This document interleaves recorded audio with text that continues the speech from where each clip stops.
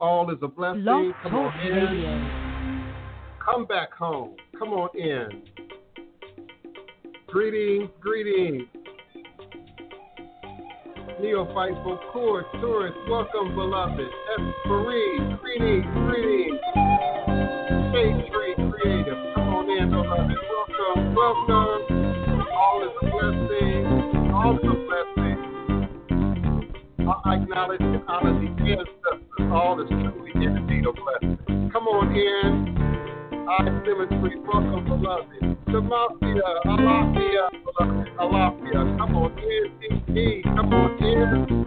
All is a blessing. Crystal and Rick, greetings, congratulations. Divine, all blessed joy and prosperity. All is a blessing. Come on in. Girl and Miller, come on in. Greetings. Come on in. Welcome, welcome. Come back home to Africa. She's calling your name to the wind. Come back home to Africa. The fatted calf and golden rings are waiting for you once again. Coming back to you. I'm longing for my family. Coming back to you. Welcome, welcome. Out of bondage and now I am free. Da da da da da da da da da da da da. Come back home to Africa. She's calling your name to the wind. Come back home to Africa. The fatted calf and golden rings are waiting for you once again. Coming back to you. I'm longing for my family. Coming back to you. Out of bondage and now I am free. Da da da da da da da da da da.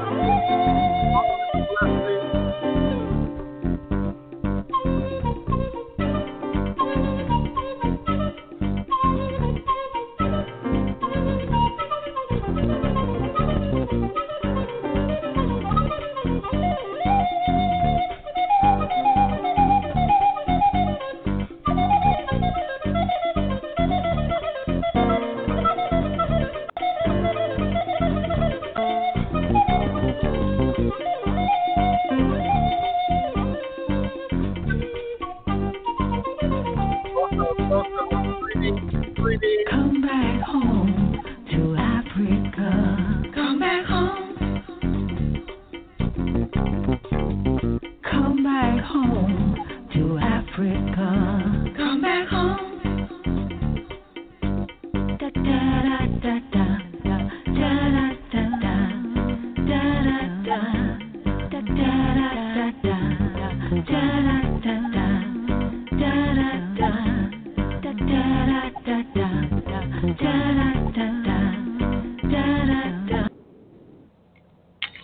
Divine all blessed. Eshu Elegbuana Kosi Were Awa Unlo Uto Ni Iwo Ada Afanbo Osi Obatala Mi Ita Ni Ibo Onilio Aban Eshu. Eshu is the respected elder who flogs, confronts, and uncovers fools. That one versed in mysteries uses truth to own you. He causes scatter to feed poverty. Obatala shakes rascals to have sacrifice. The owner of warnings is the one who is Eshu, Aboru, Aboye, Aboshishe, Ashe. May our Ebo reach our rune. May our Ebo be accepted. May our Ebo allow what we desire to come to pass. And so we say, Ashe, Asheo, Ashe. Divine, all blessed peace and love, elevation, revelations, and manifestation. You are now sitting again live with the Divine Prince, Pan-African spiritualist, practitioner, author, and advisor, Elagun Oloye Hudu Obeya Bokur, sharing with you in all things spiritual, mystical, metaphysical, cosmic, evolutionary, revolutionary, healing, and holistic from a Pan-African hoodoo world spiritualist perspective. Understanding that all is truly and indeed a blessing if you can just see beyond the veils, for it is all just an illusion and a test in one of the greatest divine mysteries of this life cycle. This is indeed my constant prayer, my personal mantra, affirmation, reverberation, and reiteration, and it is my ever-living reality. It is crucial to the very foundation upon which I stand, my walk, my works, my being, my foundation, my demonstration, my track record, my resume, and my record along this divine, all blessed life path and journey. It is how I, Divine Prince, make sense out of all that we're challenged with here in our daily existence on this Mother, Father, Earth. And it is my personal place of power and understanding. It is the place from where I began and realized and crystallized all my endeavors, understanding that I and I alone create and co-create my divine destiny. I and I alone create and co-create my divine, all blessed reality. And so it is. I say, I greet you this would-be stormy Monday, August 24th, 2020. And you are now listening, of course, live and always virtually, cosmically, quantumly, quantum universally from this working temple of the House of the Divine Prince in various platforms, Instagram, Facebook, Twitter, YouTube, Periscope, My EarthCam page, Facebook, wherever you might be viewing this from or experiencing this with us in this present moment in time, space. I acknowledge you. I acknowledge you, and I acknowledge the ancestors who stand up with you and who come here with us in any given moment, but particularly on Stormy Monday, in this particular divine moment in time, space. It's being said never before has two hurricanes intersected together where the river meets the ocean. It's being said that never before has, this scenario, this particular scenario presented itself, that we here who live and coexist and love the Gulf Coast have our very living and indeed our being. But it is not without connection to the spirits. It is not without connection indeed to the ancestors. And as I've been saying for many years, not just on StreamYard, but for those of you who've been following me since Blog Talk Radio, this ain't supposed to be for us. Understand, we don't have a culture. We don't have a tradition. We don't have gods and goddesses. We don't have a legacy. Let them tell it. Outside of those that exist beyond our waters.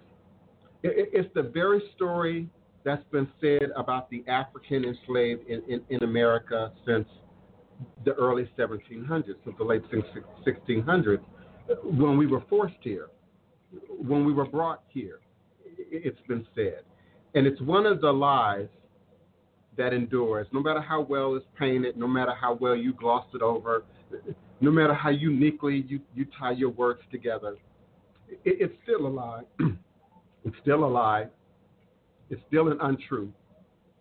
it still does not speak to the authenticity of whom each and every one of us under the sound of my voice and in this sacred space, and that which exists within the very DNA which is in our blood. Indeed, at your very conception, at the moment that blood was first introduced to the coming embryo, the coming fetus, the coming child, your ancestors were present in that moment.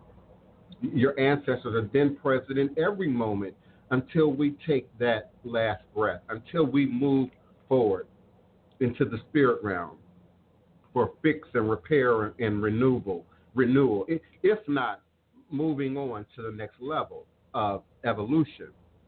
So particularly on this day, this ritual calendar of things, when we acknowledge the power of God to speak to us through divination, the power of God to speak to us through channeling and transpossession, as has been passed down to us through the very ancestors which stand up in our blood, stand up in our veins.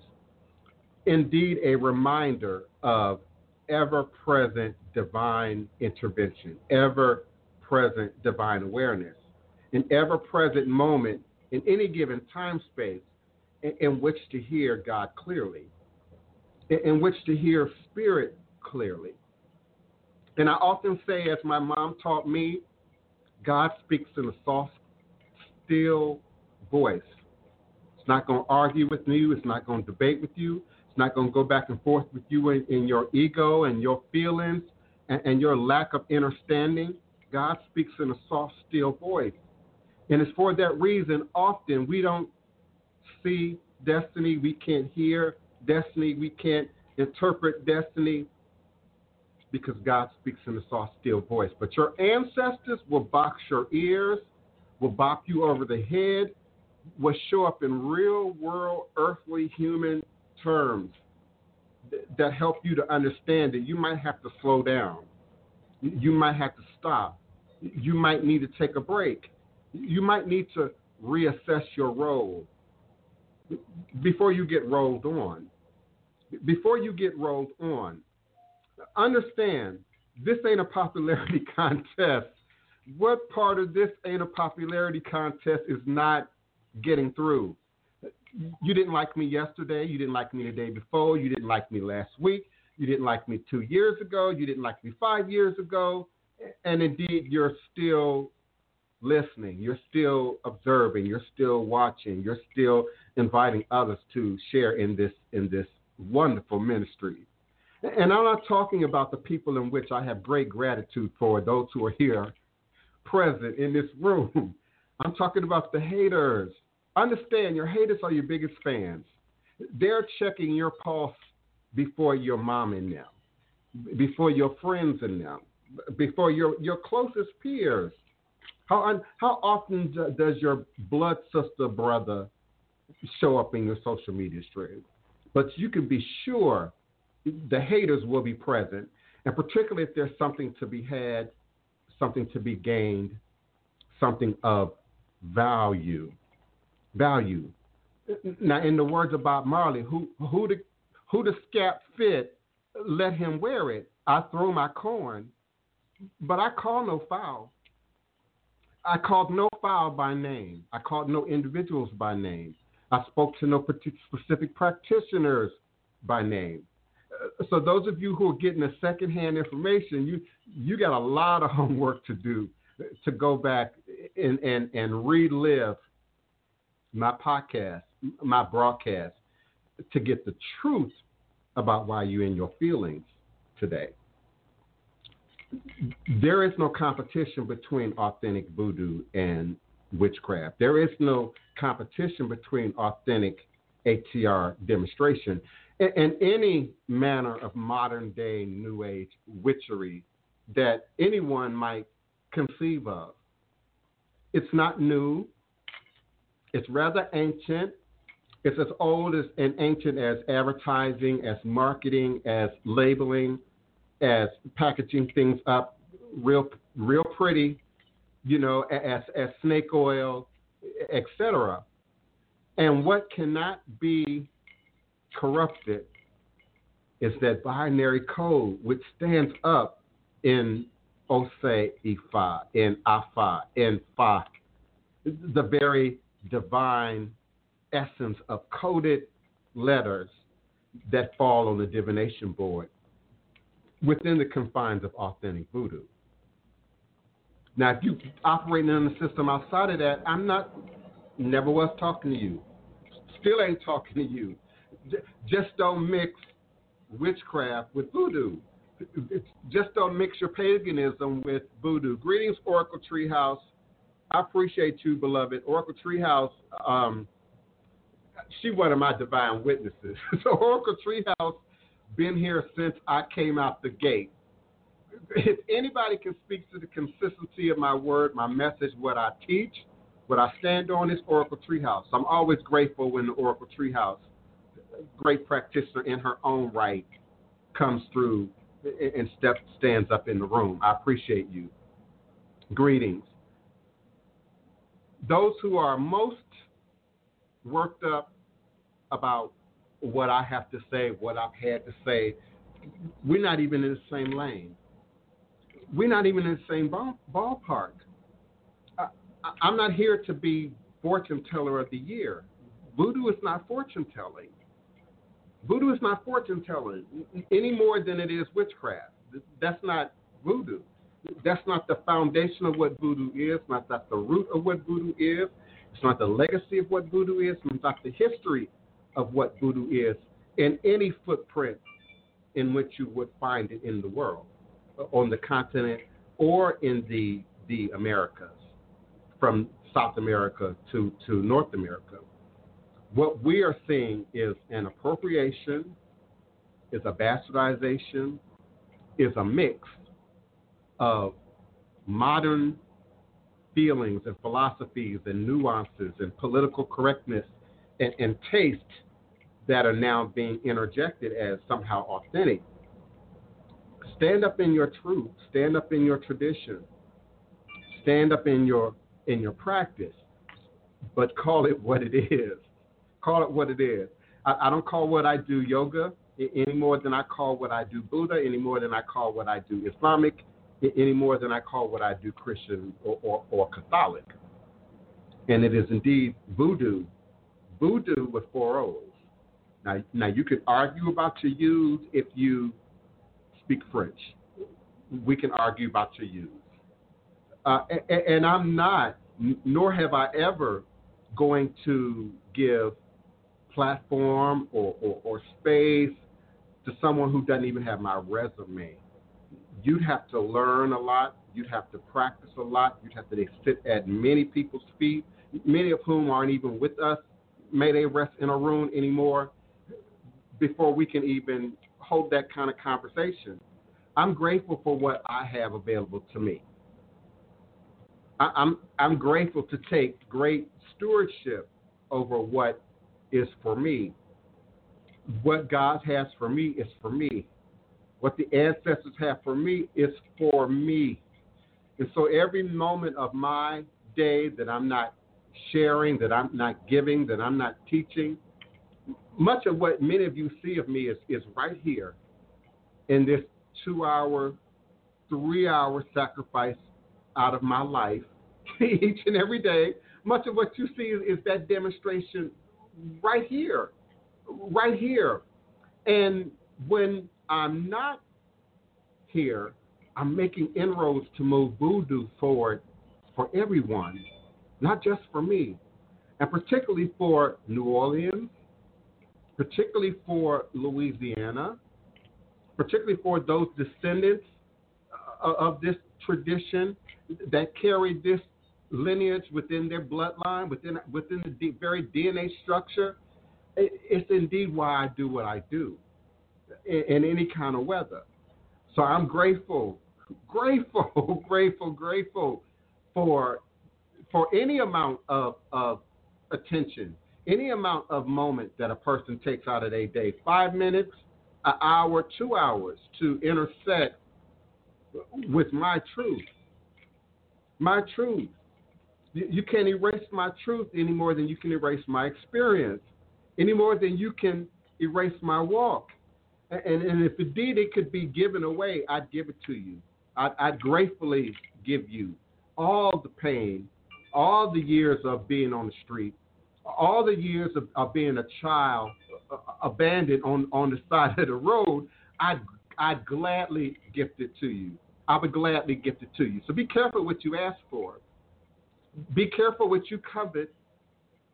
Be careful what you misjudge. I'd gladly gift you what I've had to pay for to be where I stand. I'd gladly gift it to you.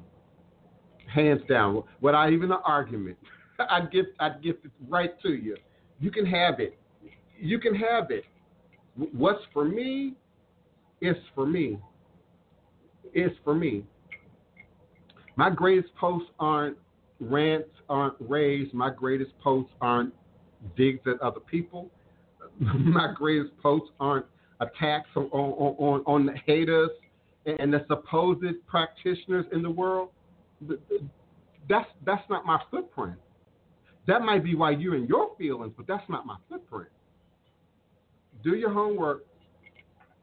Do your homework before you come for me. I'd gift it to you without even a breath.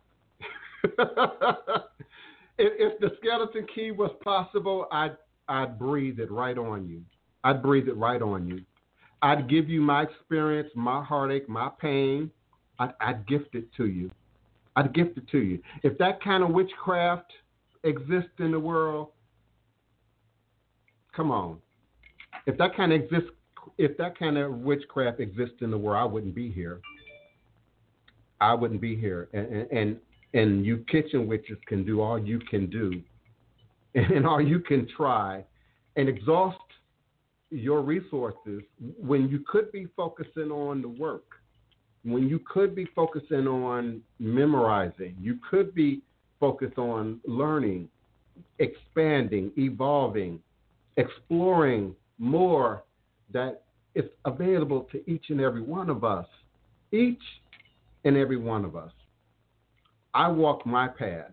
I don't cover anybody's path. I don't have a feeling of jealousy or envy for anybody's path because I don't know what horror you may have experienced, what horror you may have had to endure to get to where you are, to get to where you stand. So that the adding on of anything else to that is just foolishness. Foolishness, particularly once you get past a certain age. You're hard-pressed to rewrite someone six years shy of 60, their history, their record, their footprint, to appease some modern trend, mind you, because this is a trend.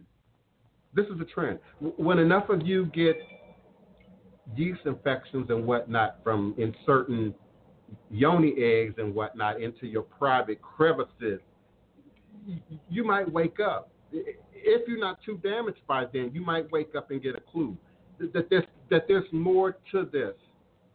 I say it almost every day. There is no voodoo without the Fa, without Ifa. There is no Ifa without voodoo. There is no voodoo without earth, without the plants, without nature. And there is no voodoo without the spirit of divination.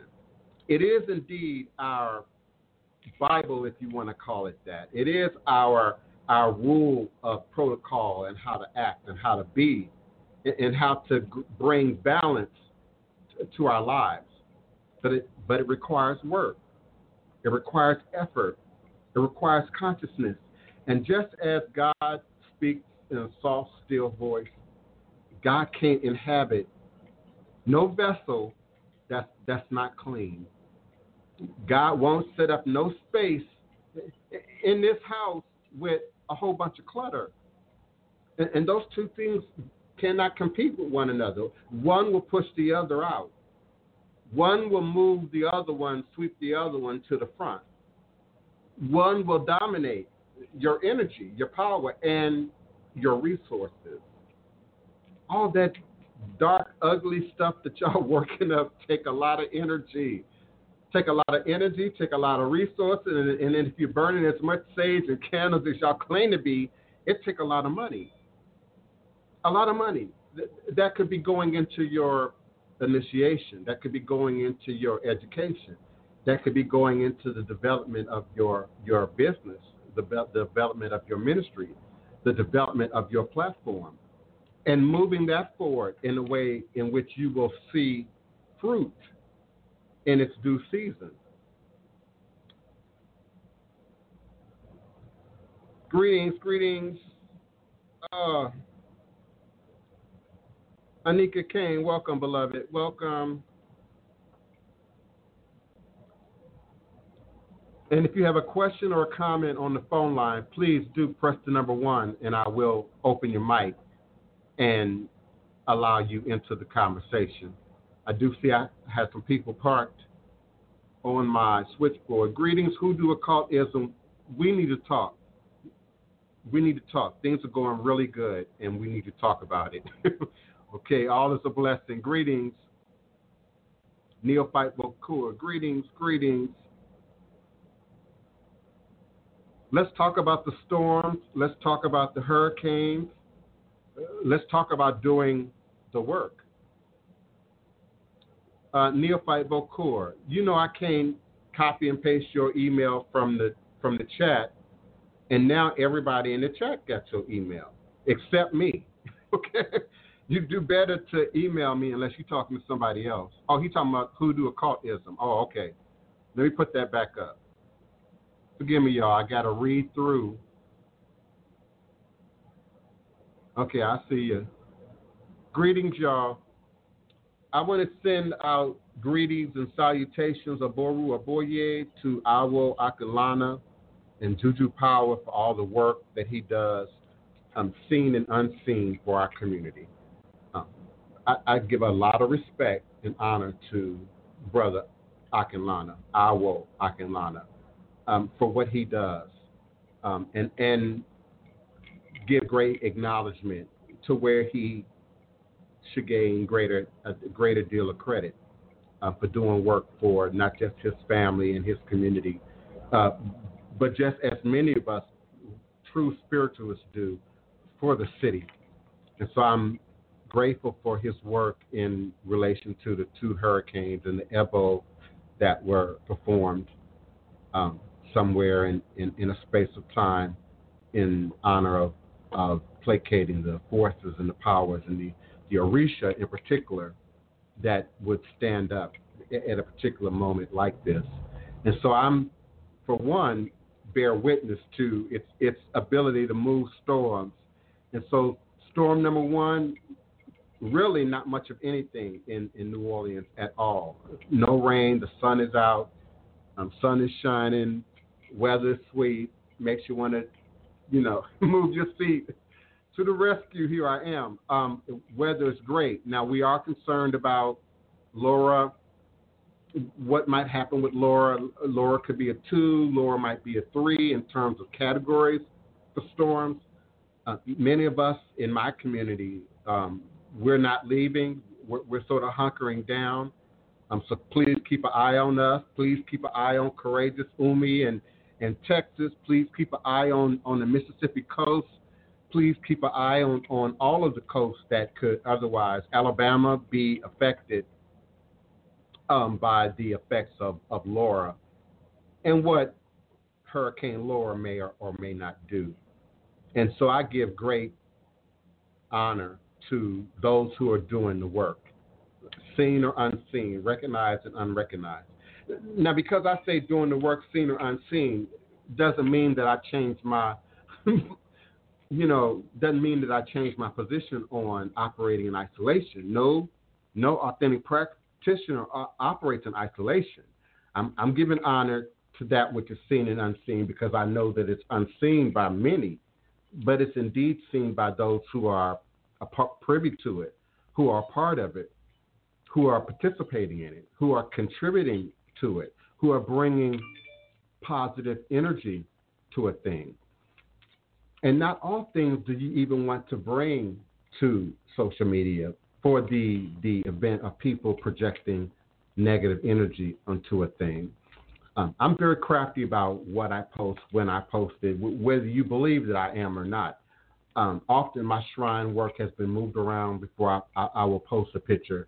Often things have been readdressed before I really share certain aspects of what we do and how we do it and how we operate from it. No more than some of you don't believe in, jinxing your goodwill, when you got your fingers crossed, for something. So there's a level of ancient truth in sharing all your goodness and sharing all your secrets. So just know it's coming, and I'm grateful for it, indeed. Greetings, Coco Monday. Greetings, beloved. Greetings, Spiritual Offset. Welcome back, beloved. Sterling Miller, I haven't seen you or heard from you in a moment. Are you, let's see. Are you with me, Sterling? I see you in the chat. If you're on the phones, your hand isn't raised, and I don't have your phone number memorized. It's 845-277-9143, 845-277-9143. I know I said it at least once because I have some people already with me, and I'm sure I have some regulars who know the number well.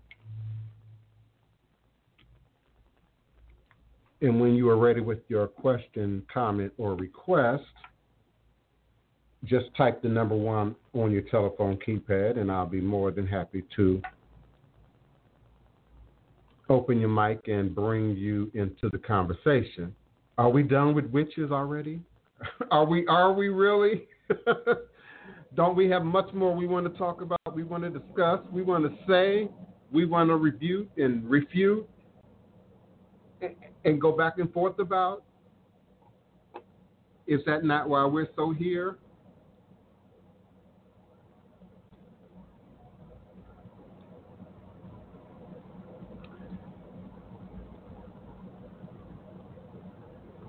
Thank you to Goddess Initiative. It's always going to be in progress with me.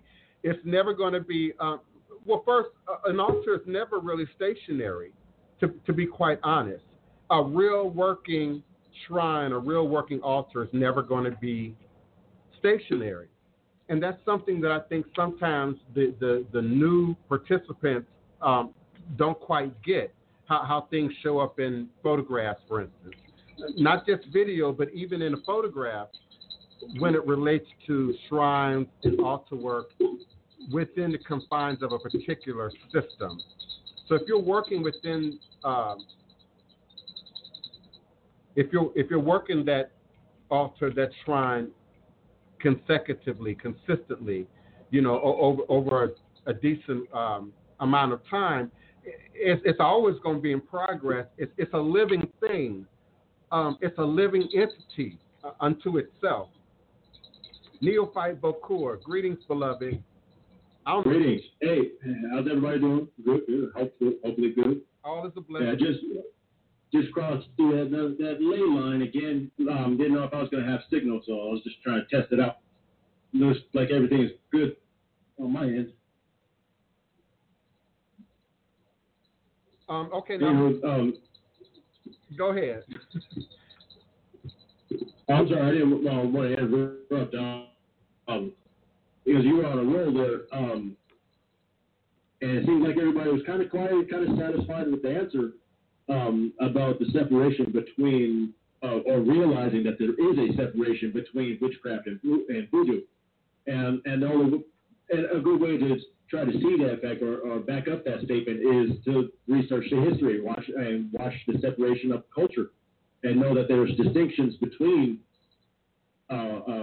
the several different paths that these different crafts, if you will, have taken. And one of them is a source and not just a path. Oh, yeah. And I also compare that, in akin to how we sort of dissect India, for instance. And we take what part of Tantra is tantalized into us. We take what part of yoga is easy for us to apply, and then we put it in very, Western, language, very Western context. I can remember a time when yoga wasn't that popular. I can remember a time when being vegan and vegetarian wasn't that popular. And we associated that to, living in California, or having been exposed to a much greener, environment. And now it's a part of many of our language because of the internet and how the internet allows us access to so much information. I remember in junior high school, when I was in junior high school, they referred to it as the internet was in its developmental stages, as the superhighway. And so indeed it is a superhighway, but we don't all, as I'm sure you don't, Neophyte Bokur, you don't pull off at every exit and you don't pull off at every destination, unless there's a point and a purpose, to it. And I'm sure that there are those who are set up, just right off the interstate that know that there's no other gas station for miles, that know that there's no other, convenience store, for miles. And we call those convenience stores, by the way, and we pay for the convenience, of having access to those stores. Unfortunately, many of those stores operate as pseudo grocery stores in the middle of the black neighborhood. Yeah, they do. Its journey for me personally is one that I have had a lot of trial and error. It didn't come easily because I had lost my grandfather, and he was the one that was actually kind of, I guess you could say, guiding me on my path. However, I take every lesson I learned from him and especially as a truck driver now, and to be how I treat. Okay. You got to plan out your trip. Okay. Am I breaking up? Yeah. Yeah. Yes, you are. Okay. It is the desert I'm going through. Is very powerful. It's a lot of actually Native Americans in this area that I'm at, and if you're in tune with it, you can feel it as you pass through it. I make sure my crystals are out and whatnot. But like I was saying, you have to plan out your journey with this work, with this way of life. You can't just jump on the highway and expect to get somewhere without first knowing where you're going, what's your. Okay, you go on. Things. Oh, okay. You breaking up. I'll try to cut it short. So just my point is, when you're on this journey, you brought up a great point. Always have your journal, and I hope a lot of us that are in this circle here are, actually journaling our experiences so that we can go back and visit them later to learn from victories and mistakes. Right? Because those things are always useful to be able to harken back to things that didn't go right and things that did go right. Mm-hmm. You made a left-hand turn here. You really should have made it right. But now you know. Yes, Ashe, give thanks. And I invite anyone with questions or comments to join us either on phone or live here on screen. If you're going to ask questions in the chat, you got to be very specific. When I first see Sybil's, I think of Greece. That's the first thing that comes to my mind. And as I was instructed, now Mami Zogby is one of my number one all-time, top of the list authorities on, and particularly as it relates to voodoo. But where she and I don't necessarily agree is when we use Eurocentric words to describe something that would otherwise be considered African. Now, once you throw Mami Wata in there, we can have a whole conversation on Mami Wata, but what's the question? What I'm not getting is the question. What's the question? And if you would mind so doing, come on and join me. Area code 850. Who's calling and where are you calling from? Florida. Yes, who's calling? Do what? Yes, who's calling? Oh, Michelle. Hey, how are you today? Peace and blessings. Fine. Can you hear me okay? Yes. Can you hear me okay? I hear you fine. Okay, yes, now I can hear you. I thought it was just, maybe it was my phone. Huh? Okay. I was wanting some spiritual insight on my health.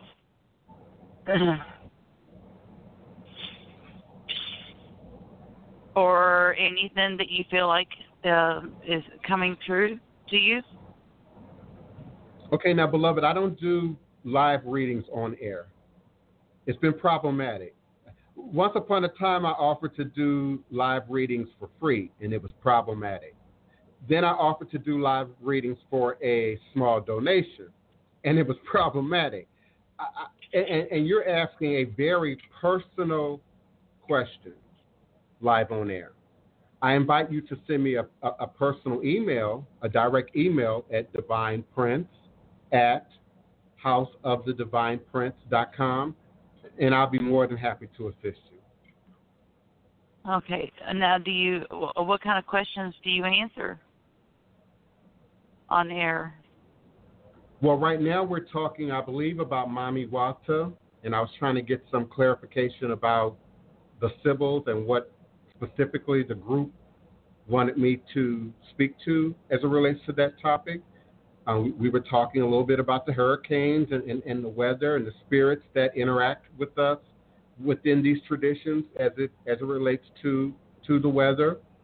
We talk about many things within the dynamic of spirituality and religion, ATR, voodoo, within the dynamics of this show. It's just not a platform for free reading.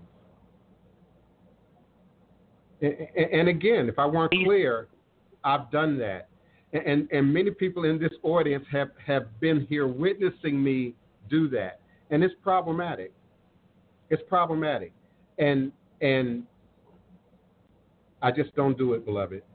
I appreciate you. If you want, you can send me an email. You can visit my website at www.houseofthedivineprince.com.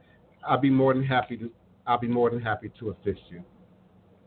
Listen, I'm not going to keep giving it away, offering it for free, spending 2 or 3 hours here, going without eating or drinking water, just to not even get no support, just to not even get a comment, a like, a response, and I found that over the years that when you give something away, people don't value it. People don't value it. They don't value it any more than you value your high-end, favored luxury product to what might be available at the 99-cent store. And you might love the 99-cent store, but you're not going to give your little girl your 99 cents, your high-end product to wash her baby doll hair with. You're going to give her the 99-cent product to wash her hair with. Because we have a very unusual sense of value here in the West, and particularly when it comes to ATR, our spirituality and tradition. And so it's not tarot reading. I don't do tarot card reading anymore. I don't even step into that lane anymore. I want to be a voice, a catalyst for setting a record straight about what's real and what's not. When I'm getting paid to entertain, I entertain. When I'm getting paid to perform, I perform. But when I'm doing spirituality into religion and operating in the vocation of spirituality and religion, I got to be true to the ancestors. I got to be true to the spirits that I work with each and every day. And so I can't keep trying to bring this out of the realm of what's sacred so that it can be easily, readily accessible to meet people where they are, to not even get a, man, that was great, thank you. I can't do it. I can't do it. I can't do it. And the type of... And you can't keep doing it for a pat on the back or a pat on the head.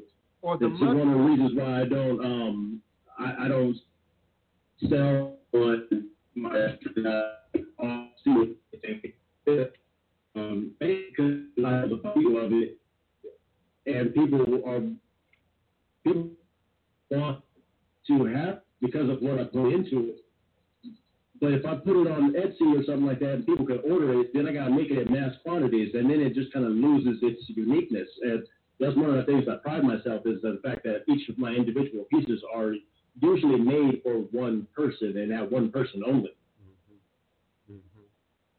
Yes. Hoodoo Occult is, I really like your question. I wish you were with us on the phone or on camera. That's a great question. Because spirit is more real, more evident, more tangible, more likely to manifest that which you seek than anything we can conceive of in the physical realm. So therefore, strengthening our heavenly bodies, our spirit bodies, and what the Yoruba refer to as Egbe, or your soul family, your soul clan, if you will. It's one of the goals of operating in balance within these traditions, building up that which is immortal, building up that which is impenetrable by the weather, by the material, carnal, lower energy things that we as humans operating flesh and clay have to protect for, have to guide for, have to have some instruction for. You know, we all have to be protected from the weather. We all have to protect ourselves from thirst and hunger. You know, having adequate, shelter, clothing. These are things that resonate on our second, third chakra, within our lower nature, our animal nature, our human nature. We need about as much as what other mammals need, say from our humanness and our ego. That's at that, most basic survival level. But it's indeed your spirit body, your soul body, your heavenly body that we pull from, and particularly in those moments, those times of indeed challenge. Now, within Yoruba specifically, they talk about Ori, your head, and voodoo, Louisiana voodoo, Haitian voodoo. You hear talk about La Vetet, or to cleanse or to purify the head.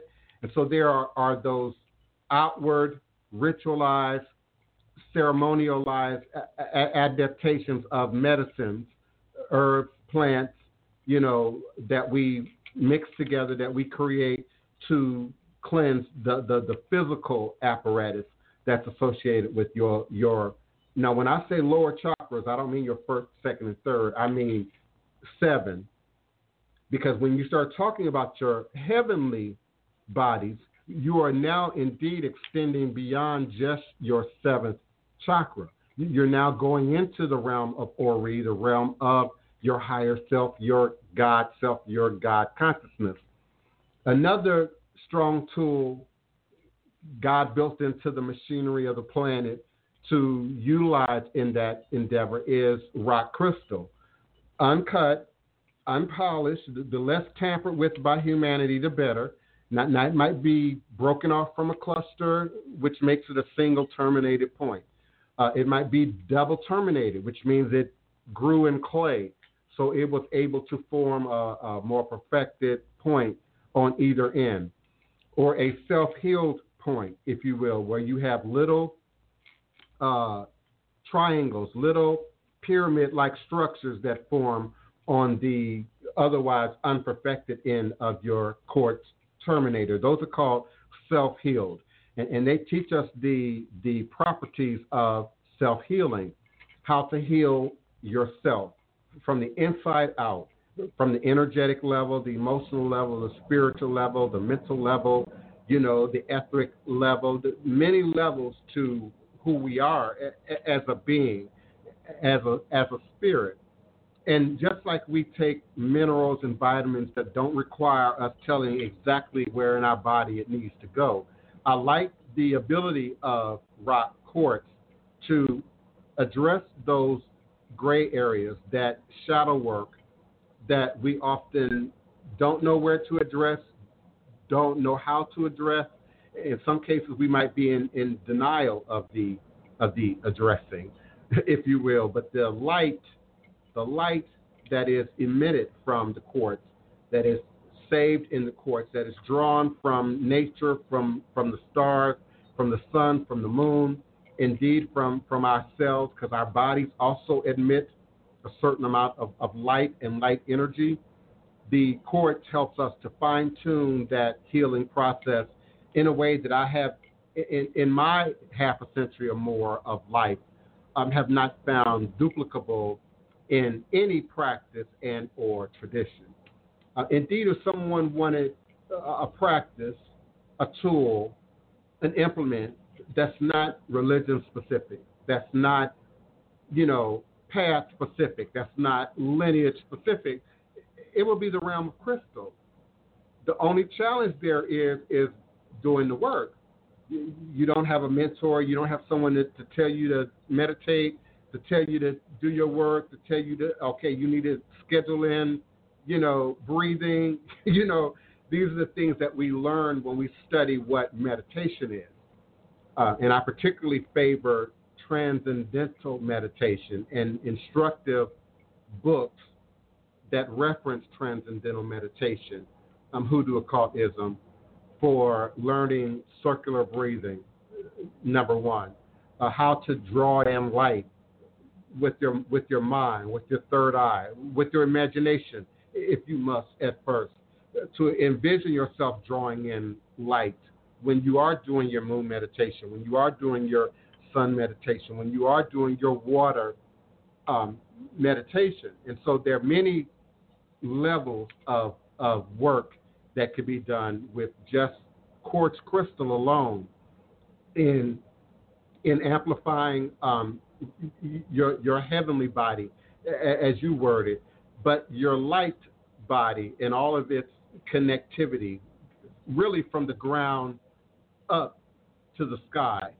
We like to draw light fully into our bodies, fully into our vessels, just as we like to draw air and oxygen when you're doing meditative breathing, circular breathing, and you're conscious to make sure you're breathing as deeply as possible. So too, you want to be sure that you're conscious to bring light as deeply as possible into your body and all of its frequencies.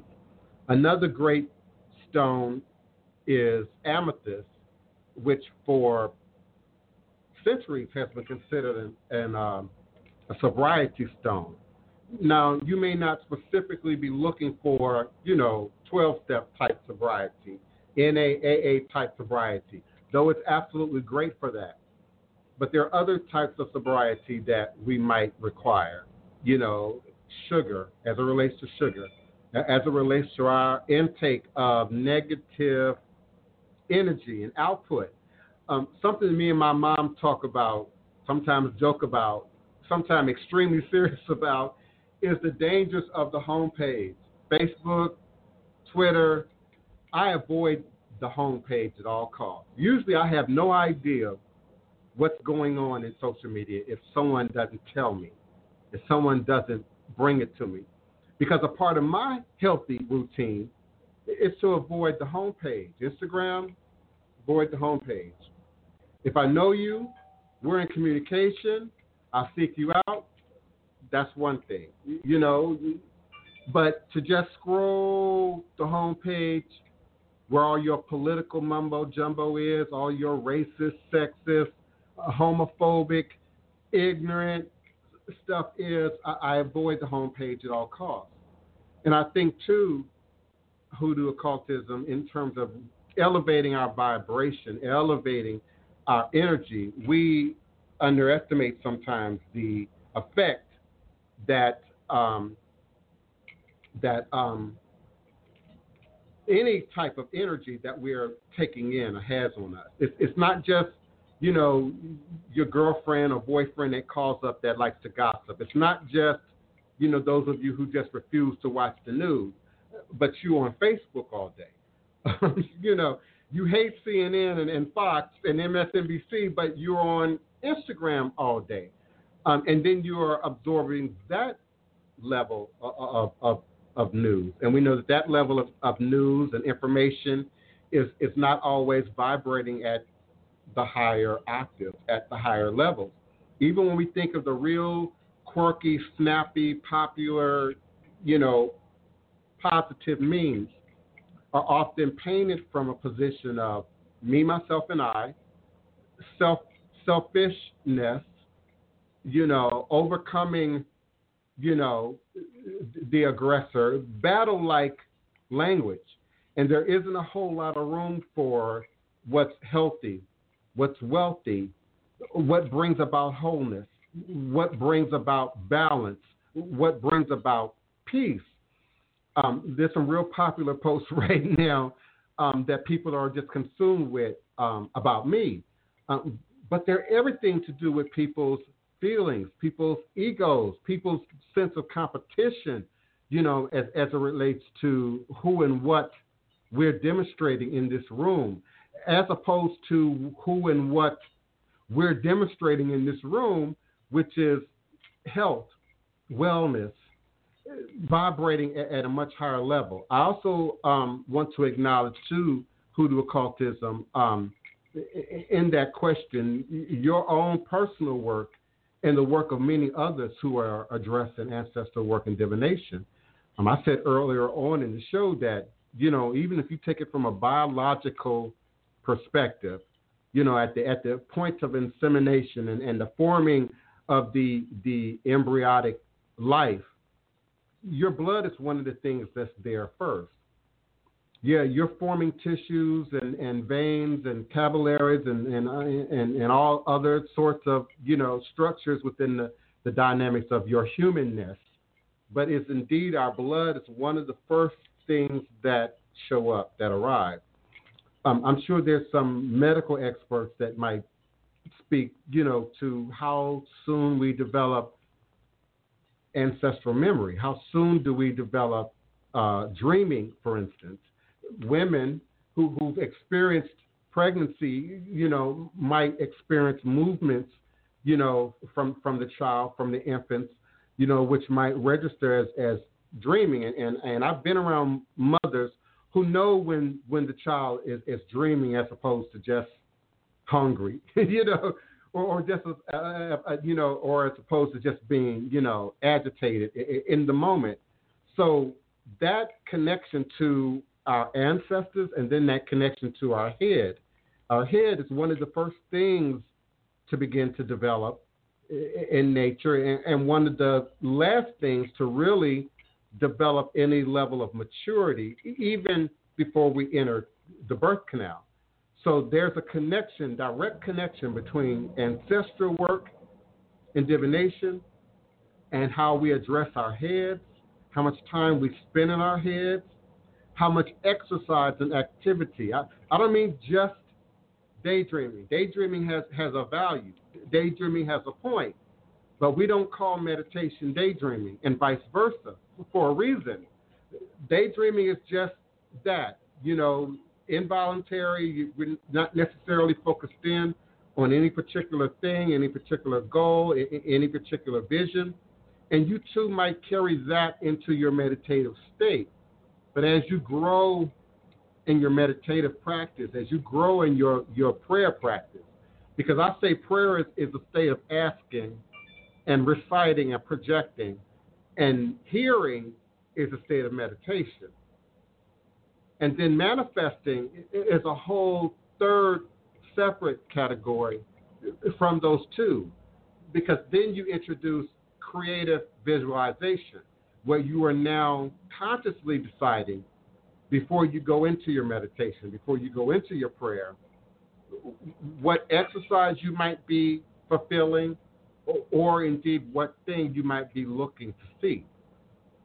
So there are, even in our meditative practices, there's more than just sitting still. It's more than just being quiet. It's more than just, the recitation of Om, even if you've gotten as far as awareness of Om.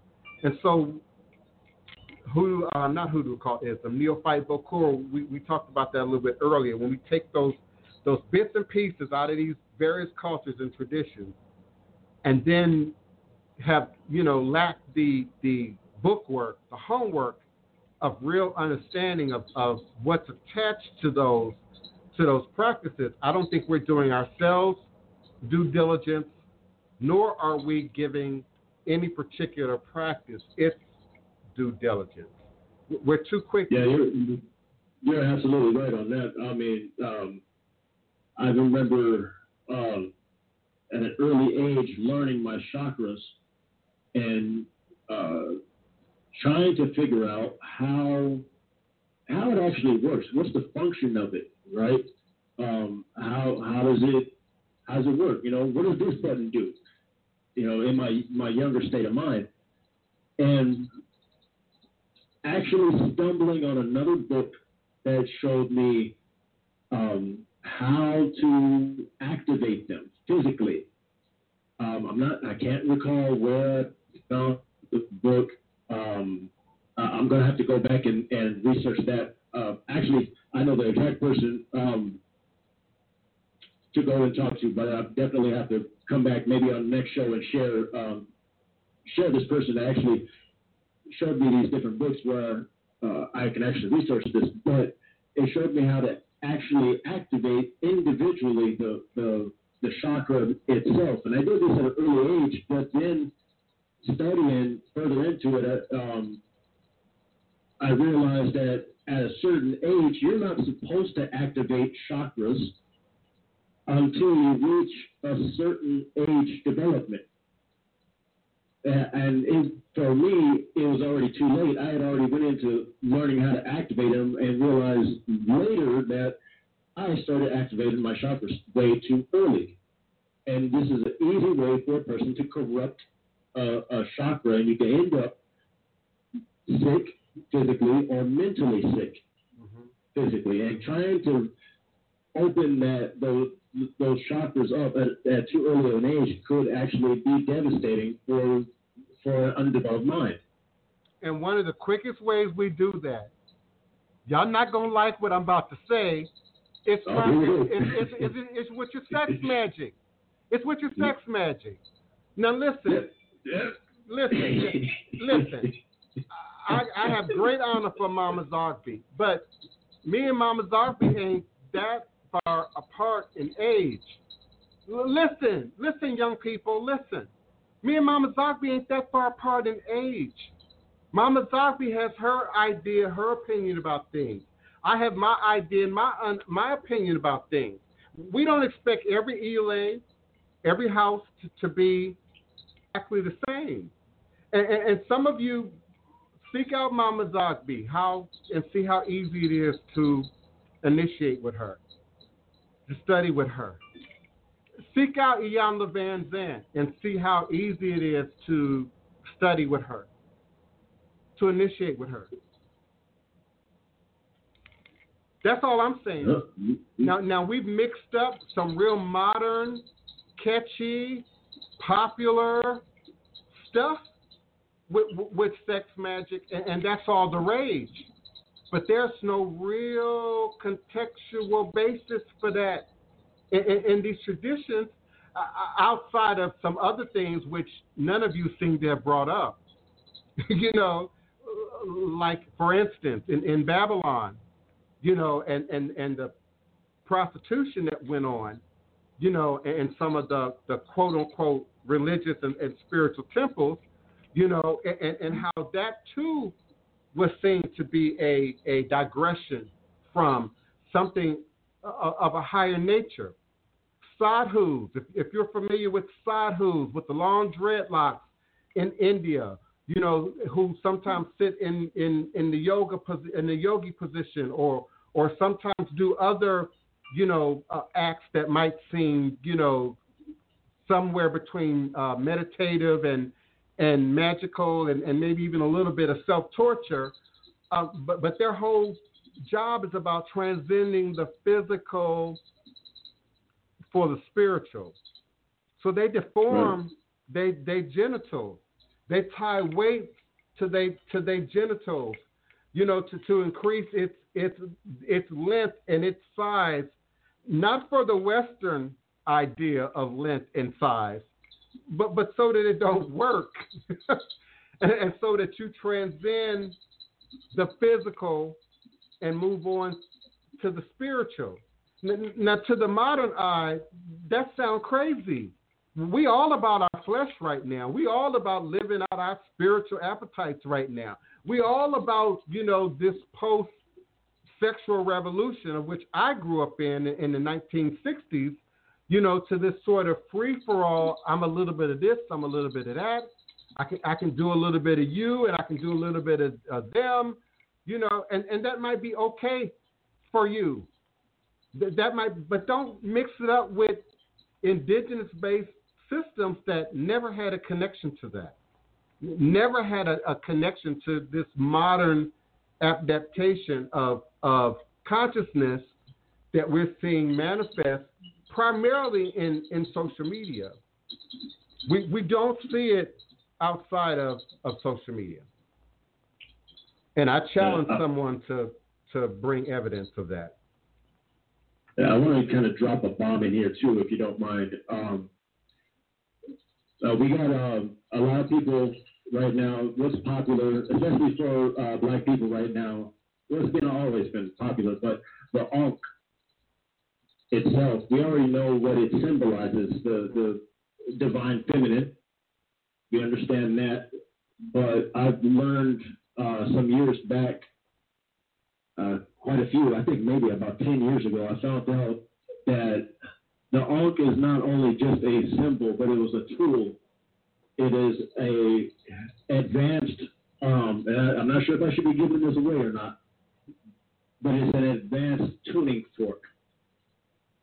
It's an advanced tuning fork, not just for your Kundalini, right? There's a lot of people who study the chakras know about the Kundalini and the spot and the serpent that goes from the root chakra to the crown chakra.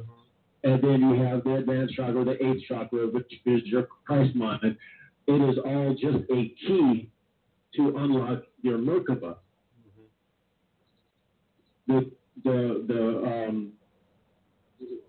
Ankh technically is a way of being able to amplify your Kundalini to unlock the Merkaba. And the Merkaba is how you travel,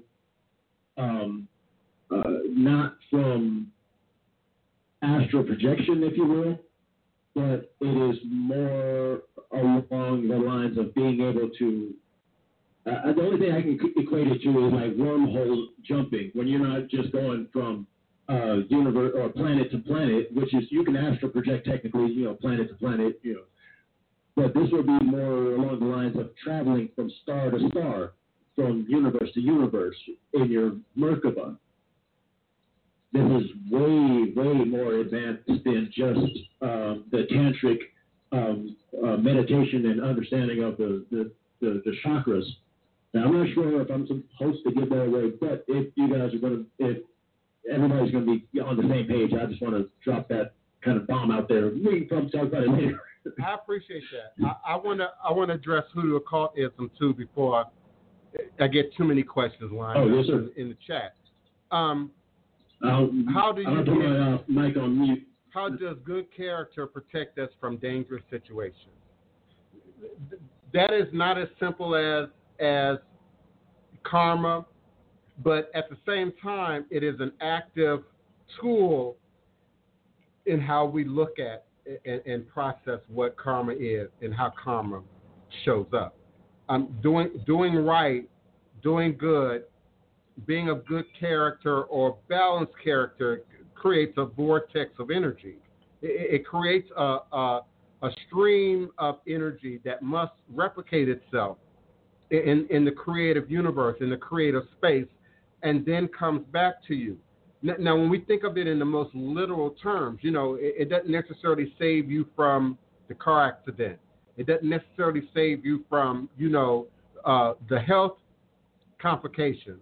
But those things could absolutely be a derivative of ancestral energy, past life energy, scenarios that exist that precede this life cycle, and indeed after this life cycle, that we can't necessarily connect with or see to in the most present moment.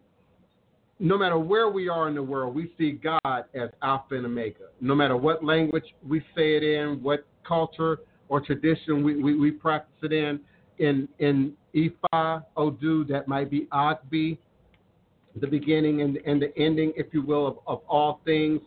So when we think about dangerous situations, dangerous scenarios from a very human perspective, that might be very different from the lion and the gazelle, from, the bird and the insect, from bacteria and how they show up in what we would humanize as warring or dangerous or combative scenarios.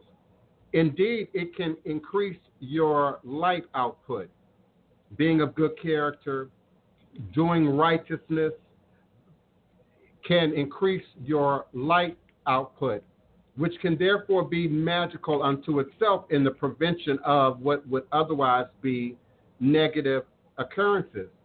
We've been forced to sort of examine that through a Western English cipher, when we think of words like luck or well-being, or even words like being blessed or being anointed or somehow being divinely protected.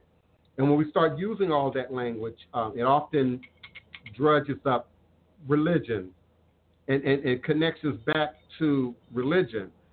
Whereas with Yoruba in particular and Ifa, the words have a literal meaning, have a figurative meaning, have a spiritual meaning, have a sort of a supernatural, quantum metaphysical meaning, depending on how they are utilized and how they are applied. The definition of Ifa is the spirit of divination, or the system by which gives us divination within a particular ethnic group. So Ifa is specific to Yoruba, whereas Afa is specific to the Igbo, and Fa is specific to the Fan, and each ethnic language is going to have a linguistic specific word and word usage for how it defines how we generally look at what Ifa is in this group, and that is that system of binary coded language that speaks on the divination board in the performance of a qualified divination system, whether that be with palm nuts or cowrie shells within the ATR traditions. Let's see.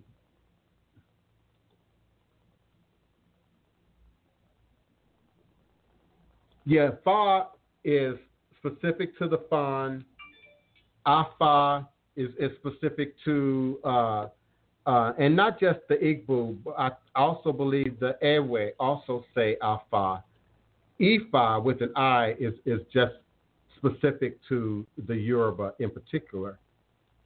And it is why I often reinforce, the notion that we are, as African Americans and many others who are sort of appropriating Yoruba culture, we do so by way of Orisha without acknowledging Yoruba culture, without acknowledging all the other traditions that also rest with.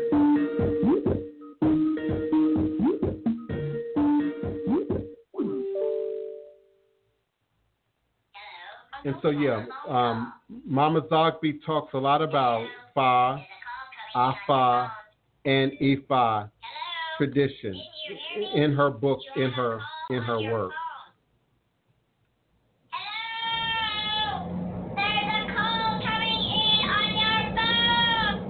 Yeah, Ifa is indeed divination in the Yoruba culture. Afa is specific to another culture. Fa is specific to another culture. What's similar, Goddess Initiative, once upon a time, Iyanla Vanzant pushed that out a little bit more to the forefront. She's pulled it back in the most recent years, and I can't speak to why. I'm aware of it, but and many who've read her books are aware of it, but it's not what you would call common knowledge for some reason, at least not right now. In making my argument, I think it should be. I think if people understood that about who Iyanla Vanzant is, then they may be able to put her Fix Your Life in a different context and may indeed see that context mirrored in some of what I do and how I operate. But that's just wishful thinking. That's just wishful thinking.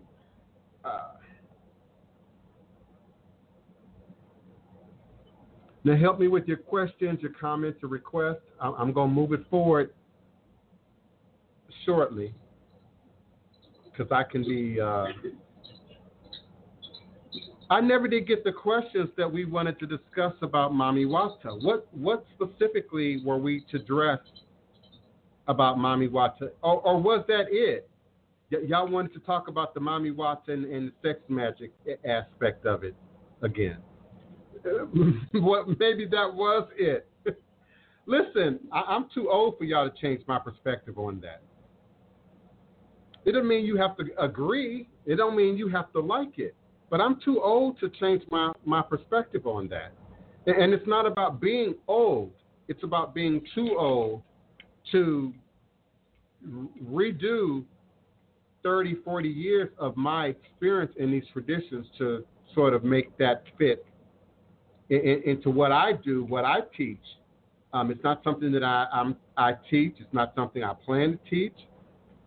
It is something I come across in my practice every now and again, and usually not in the best way, usually not in the most healthiest way. I have a client right now just caught up in spirit and Jinn associated with his application of this very same sex work that you all associate with feminine energy and divine energy, which is a completely separate thing from how sex work and sex magic is being portrayed right now in popularized culture. Yes, thank you, Chandra C.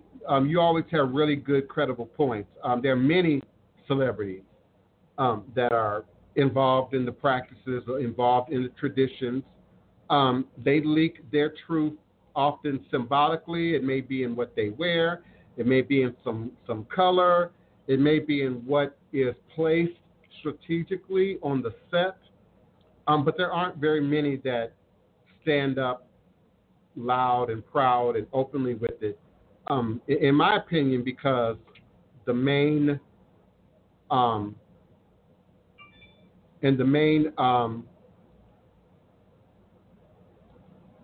lost my train of thought.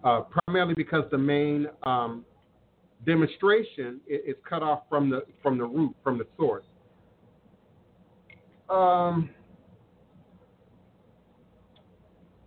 Pamba Gira, along with many other spirit forces, spirit powers in the Latin, Hispanic community, south of the border community, are associated with many things that we might consider not necessarily righteous endeavors.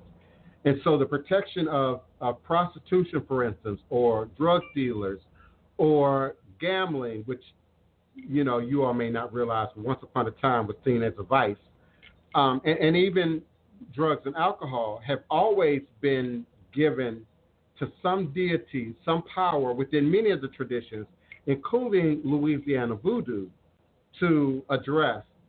We see it to a much stronger degree in the popularized police shows that expose the inner workings of, drug cartels and Mexican mafia drug killings, and even the introduction of Palo Mayombe and other darker forms of Palo, even in Florida. I can remember seeing articles as early as the 1990s finding people's abandoned pots, for instance, in the woods in Florida, in the swamp in Florida.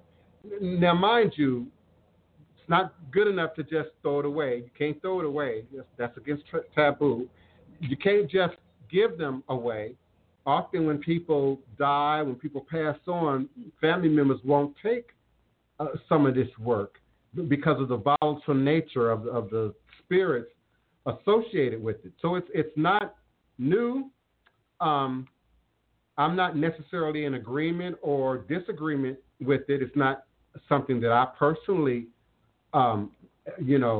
espouse or support. I think that when we look at those communities that do use and bind these powers, to protect them in the fulfillment of some of their work, we have to look at the value system, the sense of morality, the specific mores of the individual, and I think that can be applied in any religion, in any tradition. I'm sure you got wicked priests that ride Catholicism to the very end. We know we got wicked evangelical ministers who rode evangelical ministry to the end. And so, too, there will be those who will often and always seek to harness the dead, to seek to harness other people's ancestors, including yours, to do whatever frivolous or lower energy thing they might want to address. And again, this ain't popular, but this is my truth. It's the doorway into witchcraft.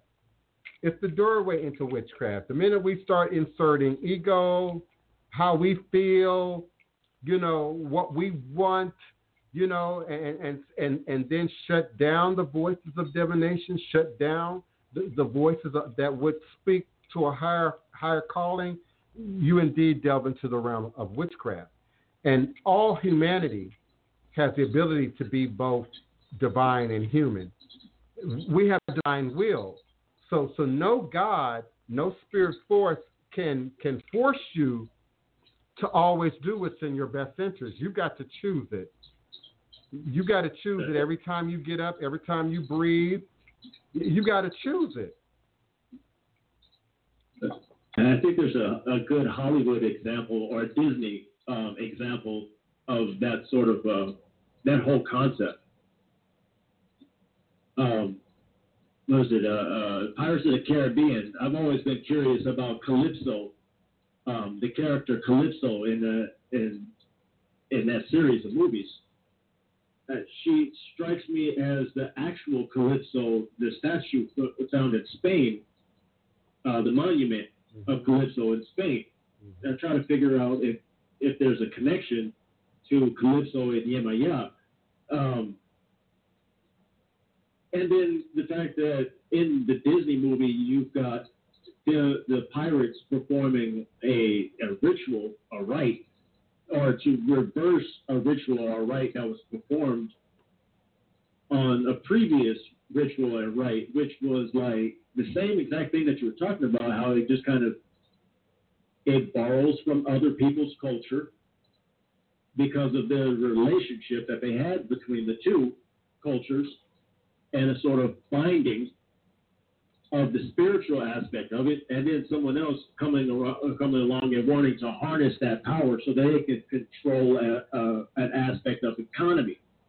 Economy being a way to control massive amount of people. Right? Not to, connect dots where there shouldn't be connecting dots, but I just found it to be very interesting that there is a whole monument on the peninsula of Spain with the same exact name and function as the same people as the same deity that's worshipped or has a festival in Brazil and several other places. Mm-hmm. Mm-hmm. Right? Again, tying back to slave trade, and actually that would be before slave trade, but jumping on the coattails of slavery and the slave trade. Not to throw off the train of thought. I'm not sure that there is a train of thought. We're talking about so many things, and we keep coming back to Mami Wata. And again, I'm always reluctant to go into initiated information. I give Mama Zogby great credit for having some of the most detailed books that speak to these practices and that speak to these traditions. I wouldn't reveal what she won't reveal. Most certainly, I certainly wouldn't share what she's not willing to share. So I'm not sure what exactly it is that we're looking for. I also want to speak to Pataki, which is a Lukumi word for stories that relate to the deities, the Orisha, the Orumale, and they are born from the Odus themselves, the 256 Odus. So, for instance, when throwing a divination, there is then a story, a pataki, a legend, if you will, that is told that gives sort of the context for interpreting much more finer specifics, career, health, wellness, dark magic, etc. But they always start with the story, the legend. For example, some of you are familiar with Yemaya Olokun. Often you don't see a separation between Yemaya Olokun. You often hear Yemaya referred to as the mother of the seas, but you also hear Mami Wata referred to as the mother of the seas. Mami Wata also has a very distinct and different root than Mami Wata, than Yemaya and Yoruba-based systems. And some would even debate the youthfulness or the newness of Mami Wata.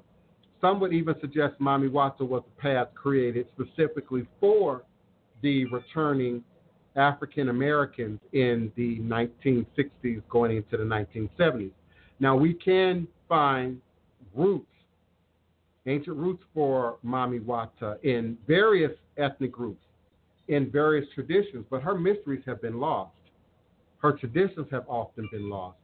And so Mami Wata is now robed in the practices and the traditions of various other ethnic groups, which is why Mami Zogby, in her books, often pulls from the very same platforms for which I pull from: the Yoruba, the Ewe, the Fan, and to some degree the Igbo. Mami Wata has some very unique symbolisms about her that don't mirror Yemaya. Some would say Mami Wata has some uniquely Mammy-like symbolisms about her that don't mirror Yemaya. And you see that same puffy dress, Mammy look on display wholesale in Brazil, by the way, to piggyback on what Neophyte Bakur was just talking about. You see that in the dress, in the sacred attire, if you will, of the Orisha as they manifest in Brazilian candomblé. And it's a holy Mami Wata-like energy or vibration. Though Mami Wata, even in Brazil, is seen as a completely separate path, a completely separate arena from other deities, from other Orisha. We also see Mami Wata a little bit much more well-grained in Ghanaian ethnic groups like the Ewe, and a lot of Ewe, and even to some degree Ashanti language also being applied to Mami Wata characteristics. I think it's also important to note that both men and women can be Mami Wata priests. So again, people rest on what's Western about her, what's appealing to the Western palate about her, and then sort of toss out what else might remain as it relates to who she is and how she stands up in the world. It is said that all children of the world belong to Mami Wata. It's also said that all children of the world fit beneath the skirts, if you will, that puffy dress, if you will, of Mami Wata. So it also speaks to great mysteries that, again, were lost through the Middle Passage and ancient acknowledgement of Mami Wata. But also, Mami can still represent those great mysteries, just as Yemayan Olakundu that stand up in the existence of Yoruba culture, as it demonstrates through Ifa tradition. Ifa is not a religion. Ifa is not the religion. There is no quote unquote religion. If we're looking for a word that means religion, it is the spiritual, religious, cultural, ethno practices of the Yoruba people.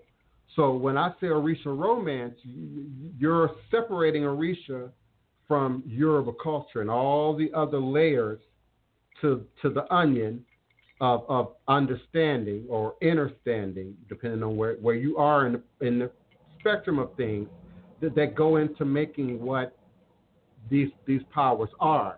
And they're all born, Ose Ifa, they're all born in divination. And that's a key component that's lost here in the West. And it doesn't help it when you all believe that Haiti created voodoo, when you all believe that Haiti is the global demonstration of what voodoo is. And there's very little that mirrors the Haitian demonstration of voodoo and what goes on in Benin, Togo, Ghana, in Nigeria. And so there is no creation of voodoos, of trolls in Benin or in Togo without divination. And divining cards, it's not specific to the system. It's not specific to the tradition. So those oriki, those, which is another Yoruba word, beloved, who mentioned the patakis, those orikis, a prayer. See, every time we try and put it in the English words, that's when we start falling off. In oriki, it's like a prayer or a chant or a hymn, a spoken reference to the praise name of the deities. Patakis speak to stories, and they speak to the making of the deities, how the deities are born, how the deities are birthed, how a deity falls to earth, if you will, depending on which creation story we're looking at, we might be addressing. And so those patakis would be specific to either an Odu or a particular circumstance, a particular request. Someone's passing, someone's being born, a drought, harvest. There's going to be a specific energy that's breathed on the board before spirit then moves. Very distinct difference between witchcraft, reading, and other more global world definition versus how divination is used within these systems. So there's a song within them. There's a praise within them. There are praise names within them. There are stories that symbolize their history, their birth, their coming to being. You sometimes see those patakis and oriki in Yoruba specific carved in wood.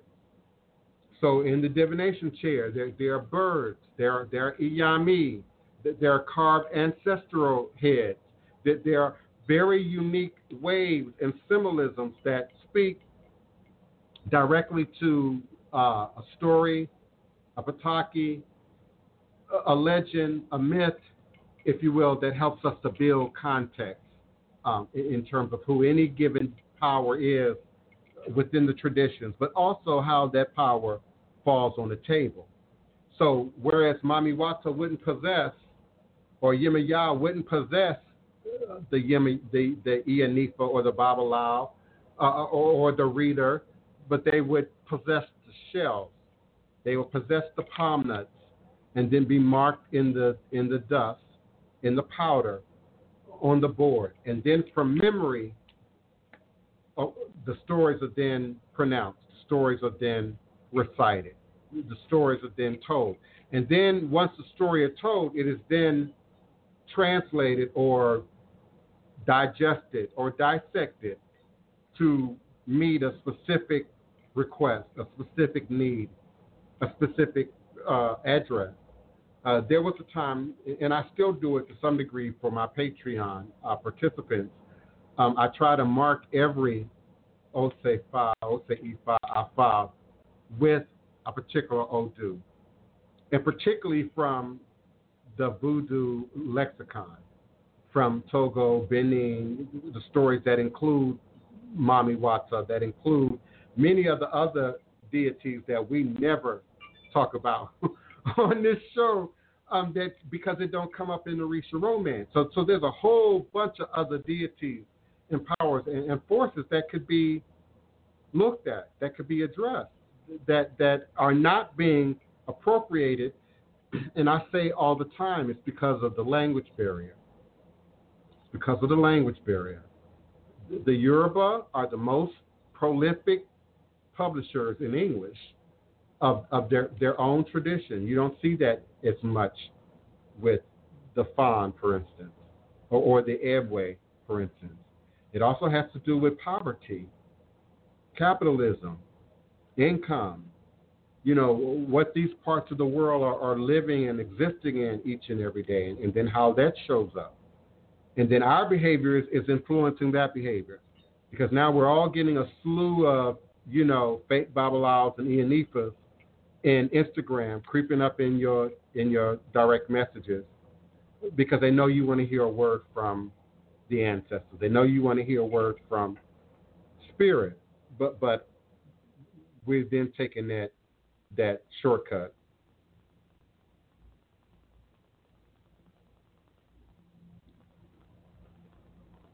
Yeah, Chandra C., that's a great point to be made. There's always more than one person in your ceremony, and typically a group of people in your ceremony, so that it is confirmed, so that it is documented. There's always at least 2 or 3 people there older than me, so that, again, they can look at what falls on the board, what marks are made in the dust, and there's some validation to it.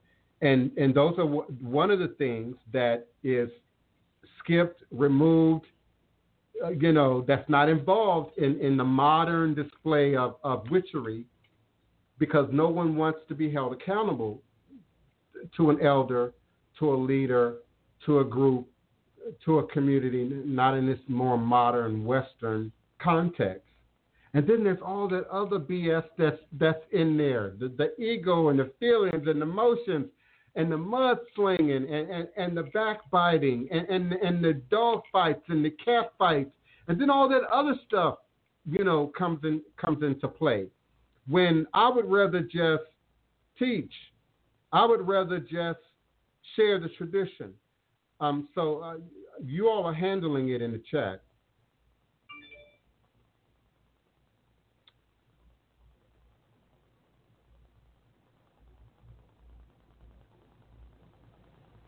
Now, who are y'all talking about, Chandra? See, I missed something. I have seen. Oh, you all are still talking about Iyanla Vanzant. That's not entirely true. I've seen many Awos and Babalaos and Iyanifas without their ID on. Now, it might not be the best thing to do.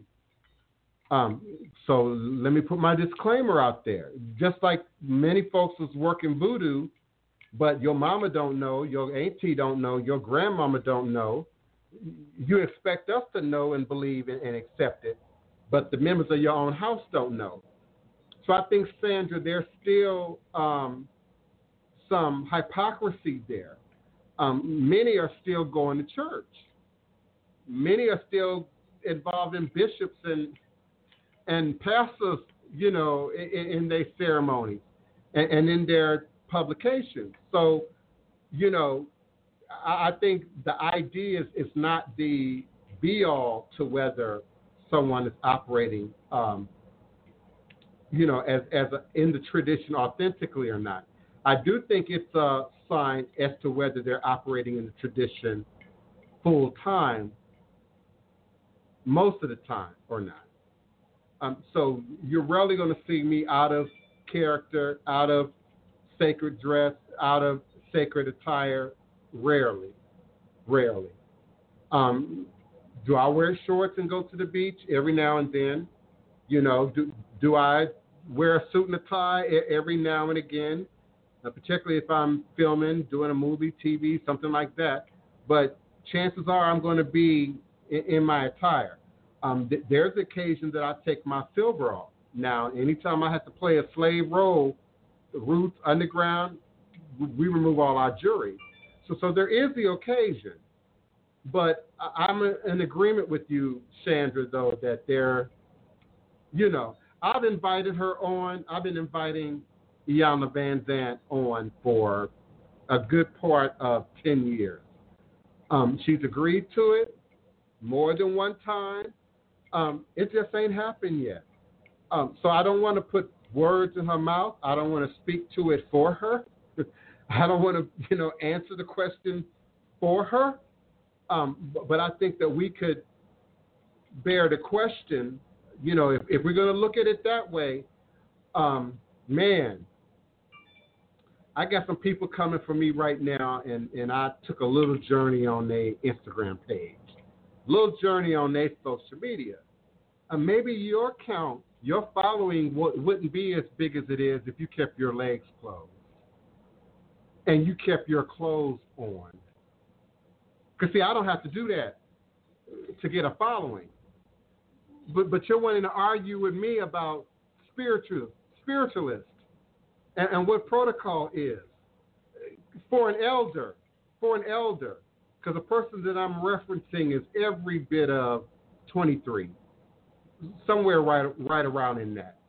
And if a 23-year-old wants to wear a bikini and do your thing, but you can't sling mud at no almost 60-year-old and 70-year-old elders and practitioners, and your main draw on your page is not spirituality and religion.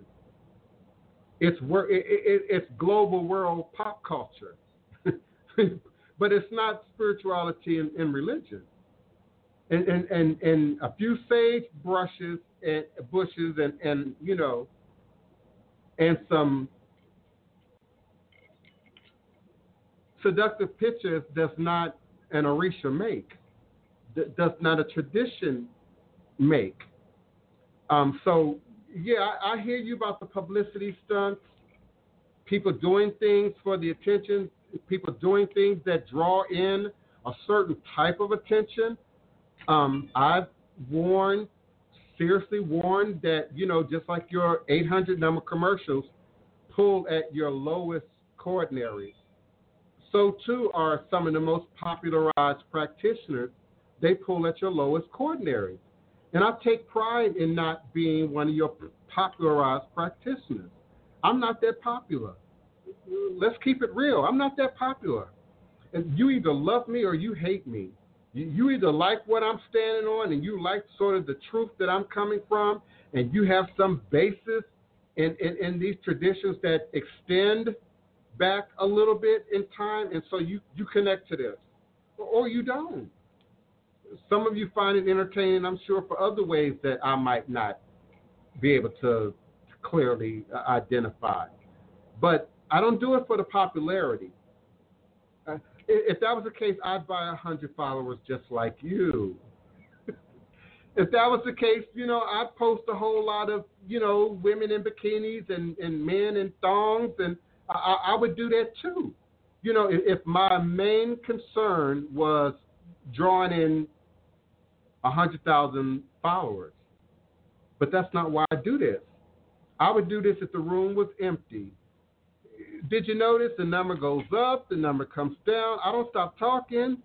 I don't skip a beat. I don't lose my rhythm, and I'm grateful for the track record. I'm grateful for the resume. I'm grateful.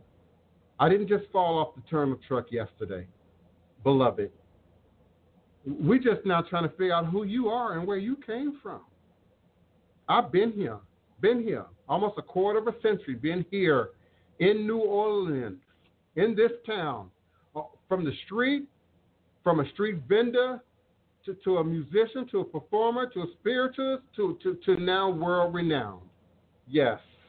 And so you might not like it. You might feel some kind of way about it. That's your prerogative. But if I were you, I would invest in me. I would invest in yourself. I would invest in moving self forward. I don't have time to battle other practitioners. I don't have time to battle other readers. I don't have time. Listen, I saw the question, hoodoo occultism. I don't have time. Let them sling mud. I don't have to sling it back. I don't have to sling it back. And people who know me here on the ground in New Orleans know just how little mudslinging Prince really do. Because some of my closest friends, they know how much of y'all business I really have. They know how much of the true stories I really know. Y'all like to talk. And you'll talk to any willing ear. You like to talk. So a successful transplant can exist 20 years in this city and hear a lot of talk. So just like you talking about me, they talking about you. I know what's true about what's being said about me, and just like you better know what's true that's being said about you. Okay? And I keep one foot in front of the other and keep it moving.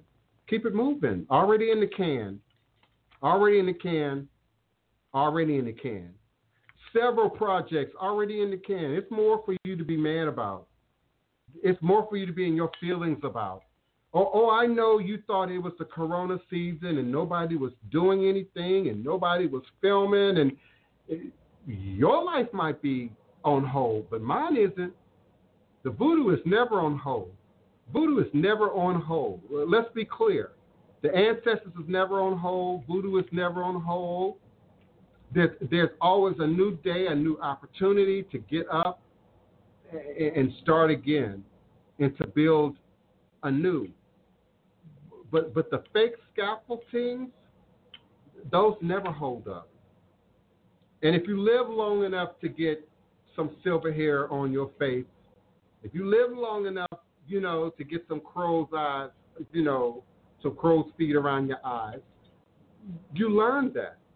But it's often by the time you're 50 that okay, wait a minute. Okay, so that they talk is not going to kill me. It's just seasonal. Because you come every season Every time I do something and you find out about it, then it's, then it's some talk. Then it's some talking and feathers are ruffled and people is losing their wigs, and I don't understand it. I just don't. And you do it to everybody. Everybody that's successful, everybody that makes some inroads, everybody that grows, everybody that seeks change, and it's often the people close to you. Sometimes it's your friends and your family, but it's often people close to you that want to keep you just where you are. Yes, DP, there are actually many cultures that fuse ATR and Islam. Now, in a most literal sense, when you think of Sufi Islam and how it shows up in Africa and parts of the world, which is said to be a more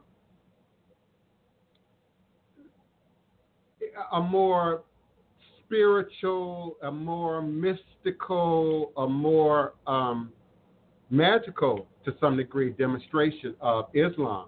When you think of the whirling dervishes, for example, who wear the tall hats, with the tassel hanging off, and they spin and they go into a trance, and they do it to very unique and mystical music, and they go into sort of a trance dream state. Now, your more orthodox Islamists might say, well, that's voodoo, but it's indeed, as you go back even at Coptic Christianity, there's still a certain mystical element to those traditions that still carries the memory and the reverberation of not just ATR, but indigenous world tradition, animism, if you will.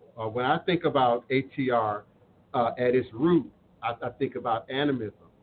Alafia is said to be a Arab-rooted word, not a Yoruba or a Fan or an Akan-rooted word. It is speculated that divination, as we know it, Fa, Afa, Ifa, is derived from the Middle East, is derived from the trade routes, Timbuktu to Egypt to India to the Middle East, and that how we look at numbers and counting absolutely plays a role in terms of history and timing in some of the things that we see as uniquely Yoruba or uniquely Ifa or uniquely Voodoo, if you will, but carry a Islamic root.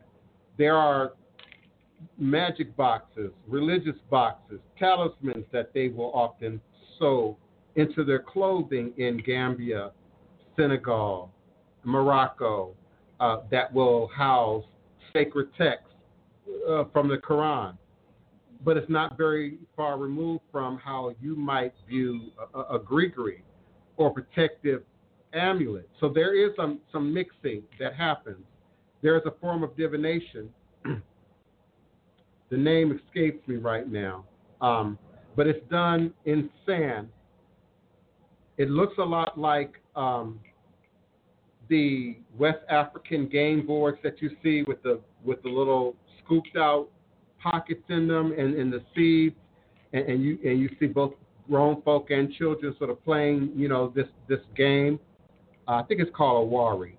Well, it's very similar to a form of desert-like divination that follows the Islamic culture in northern, northwestern, even northeastern Africa. That's done in the sand. Those little pockets are sort of made. Sometimes there's a grid done, a grid drawn in the sand itself. And so an animal, for instance, might run through it in the middle of the night and leave a particular pattern on the grid workings, and that grid is interpreted much like we do the letters in the Fa, in the Afa. It is interpreted to fit a very specific need or request. There's also sort of the application of animals in a way that's not uh, in line with the Western palate. And so they will read entrails. Now, when we think about entrail reading, we're definitely becoming more and more indigenous. We're going further back in time in terms of how we view ethnic groups and cultures and the movements of people. But it is also a tradition that is still practiced in West Africa, Central Africa, East Africa, the looking at the application of particular entrails of certain animals. Now, PETA and the vegans and the vegetarians, they just they're not having that here in the West. So there's this over encroaching reach of vegan, vegetarian-like approach to these traditions that's not authentic. That's not authentic to the original application of these practices. So we do find the fusing of ATR, traditional African religious systems, and Islam. I will say again, because of the language, it's not popularized because people are still not quite savvy in the West at moving in between Arabic and English, and particularly Arabic characters. Then you're not seeing that level of appropriation in the West. You're not seeing that level of information showing up in a search engine, for instance, in the West, unless you go looking for it specifically. So I've come across it looking for it, and I've also come across it in studying other books and reading other material, DP. So there's definitely a fusion, if you will, of ATR and Islam. Some would even say it exists in Swahili culture. You see it there. You also see it in some of the Western, more isolated, like island nations. Oh my goodness, what's the name of that island? Mauritania and places of that region. You see some mixing of the indigenous with the Islamic. So it depends on the dominating culture. Where you see Catholicism dominant, you see the appropriation, you see the synchronization. Where you see Islam dominant, you see the appropriation, you see the synchronization.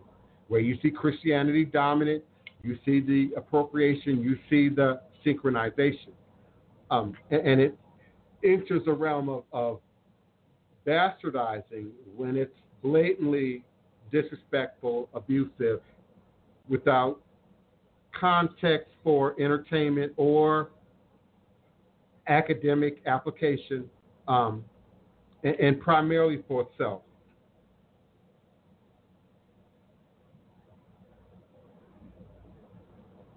I would agree with that.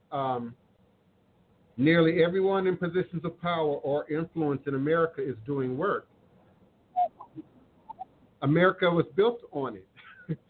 If you understand who the Shriners and the Masons are, and some of those crafty master men who sort of are accredited with the building of this nation, I would say that that's more true than not, Chandra C., that there's a system influencing all positions of power, no matter how righteous or lack thereof you view power. Some of us have a very negative connotation of power, and others understand the appropriate application of power. But no matter how we look at it, it's absolutely present. And there was a time in the African American community, it was mandatory. First we weren't allowed to read. Then only a certain limited grouping of people were allowed to read. And then certain power and certain position and certain knowledge then became generational and was passed down through certain channels within our community. Those channels eventually became not just lodges and other organized groups, but universities and HB, historically black colleges and universities, and other religious and spiritual institutions that still dominate our community today. There's one that would otherwise dominate our community, which is primarily built around Orisha today. We see its footprint here in New Orleans, and it has become a bit of a elitist order unto themselves.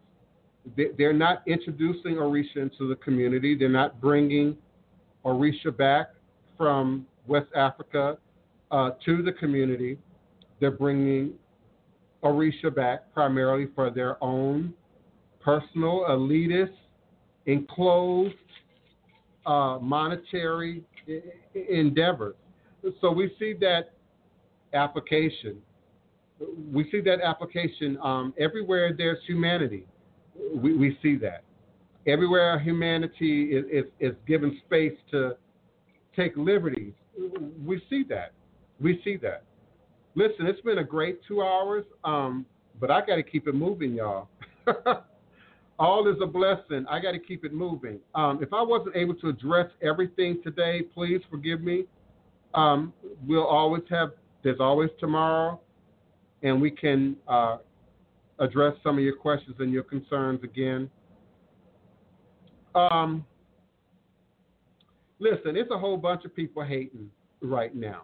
And I'm going to address that before I close this out, because that's why some of y'all here. If I weren't doing anything, if I weren't relevant, if I weren't standing on any level of truth, I wouldn't be here.